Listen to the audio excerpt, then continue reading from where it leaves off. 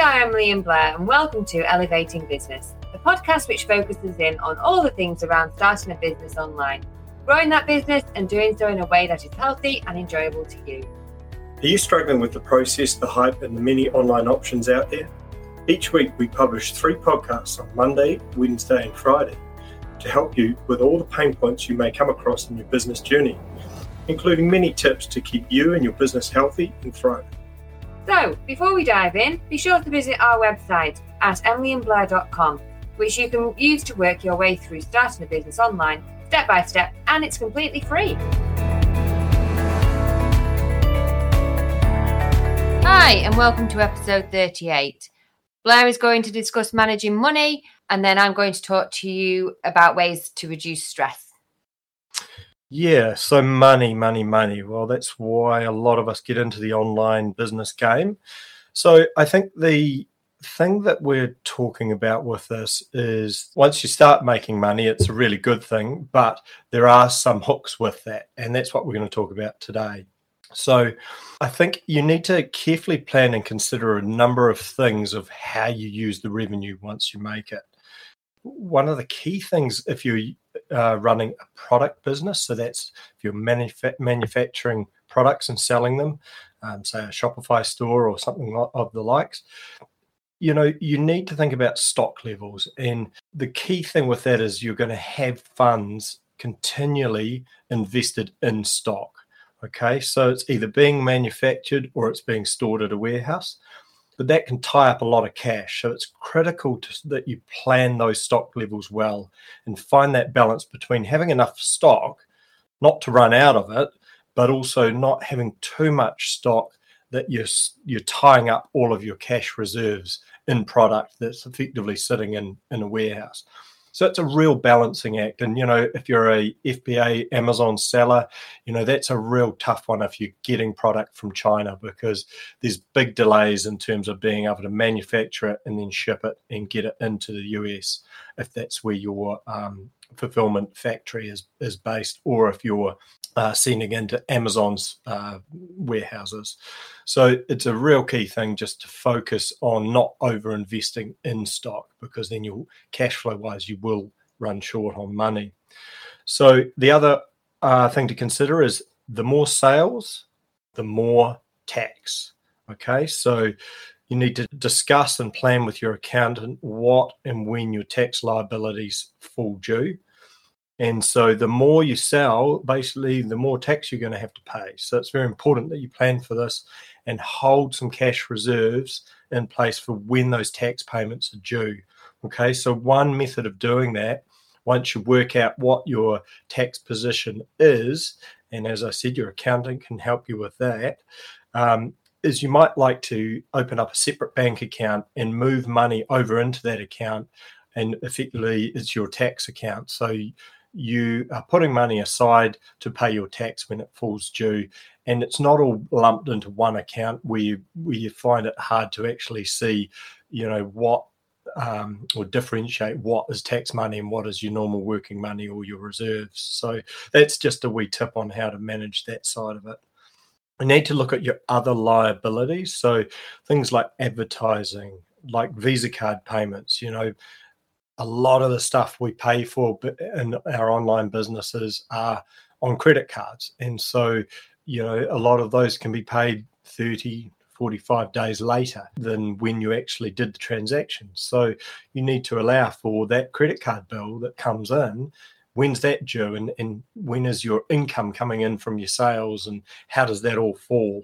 So, it's one of those things. Where's your true financial position? Because it's cash flow, it's not net profit. So you may see the money in your account at times, but that doesn't mean it's profit until all the liabilities, all those expenses have been deducted from it. And there's obviously timing issues around that with Visa card payments and things. So it's very important to plan that cash flow in and out of your business, and your accountant can help you with that. The other one is paying yourself. So I guess one of the first and most exciting times is actually being able to pay yourself from the revenue of your online business.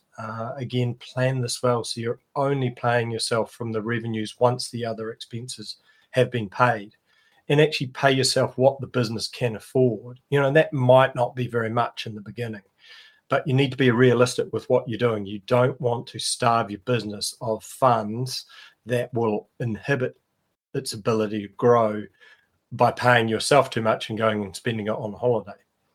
One of the other ones is a rainy day. So, you do need a bit of a cash reserve for that rainy day situation where you might need some funds that you weren't expecting.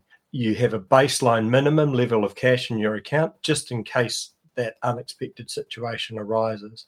So one example of this is, a legal challenge, which you might need to defend. If we're selling products online, there's certain liabilities and issues that can come up from time to time, and you might need to defend yourself. So you need some funds to be able to do that. And that's just one of, a myriad of things that could come up. So it's always good to have a bit of a rainy day fund in your account. One of the other big important ones is growth. Growth costs money. And we talked a bit about this in episode 37 on how to grow. You need to have money to allow you to do SEO. You need to have money to do advertising, new product development. With any successful growth comes more revenue from it. So it may be more prudent at this point to push more cash at the growth of your business, in the early days, because then you're going to get a better mid to long-term result because of the sales that are going to come from that growth. So you're going to be financially better off in 6 months' time if you spend the next 6 months worth of revenue pushing it towards growth of your business. Okay, so to conclude, managing your money is really important to the ongoing success of your business. If it's done properly, the results can be impressive. You really need to monitor and plan your spending really well, because it's the engine of your business and it can go wrong really quickly if you don't. So set up a plan, talk to your accountant, and really monitor your financials. You should be looking at them weekly or twice weekly, just to check the flow in and out of money and making sure that you're on track to your cash flow forecast. So do one of those with your accountant and stick to it. Emily. Right. I'm going to talk to you about ways to manage and reduce stress as a small business owner. I'm not going to be able to tell you how to get rid of stress completely, because that just isn't possible. You are going to have stresses from time to time, and it's about managing those and trying to reduce them as best you can. So first of all, don't be afraid to ask for help. Going it alone is a recipe for disaster. There's loads and loads of help out there.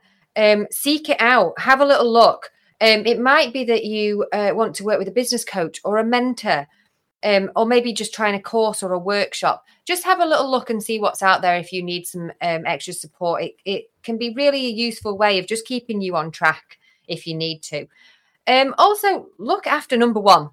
Yes, that's you. You are the business owner. If you're not looking after yourself, it's not going to do well on your business. You are the key person in keeping this business running. So if you don't look after yourself by finding ways to de-stress and tune out, then everyone, including the business, will suffer. Also, one way of doing that is just trying to ignore any interruptions. I know Blair, if he's doing something on the computer and his phone goes, he'll quite often just answer his phone and get taken away from the task he was doing. Whereas actually, it's better if you stay on track with what you're doing and call that person back when you've finished. It's your time. Don't be pushed into other people's time and pushed into doing things and detracting you away from something you were doing. Also, doing healthy things, trying to eat more healthily, going out for a bike ride, doing some exercise a couple of times a week, going for a walk, getting some fresh air, maybe even redecorating the office and making it a more pleasant place to be. We've touched on a few of those little topics in previous episodes in ways of trying to reduce stress. Also, I think business owners do find it hard to delegate, but it's really, really important that you do for your other members of staff and for you, because your staff will feel valued that you are giving them work to do, and you'll feel better because you've got more time to be working on your business strategies.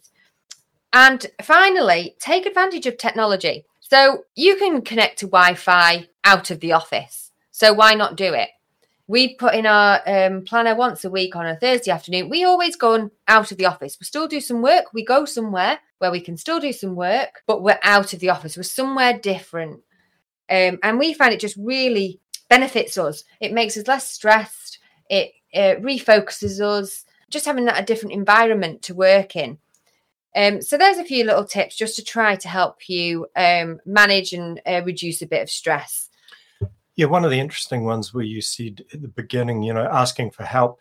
On our website, we've got a really good range of coaching and support options on there. So have a look at our website at emilyandblair.com because there's a good list of coaches and mentors, and also just other support networks that you might need to connect to, as you say, ask for help. Yep. All right. Thanks, guys. We'll see you next time. And that's a wrap for this episode of Elevating Business. Thanks so much for being part of our show, and we love being able to share with you. Any links and resources mentioned in this episode can be found in the episode notes on our website, emilyandblair.com.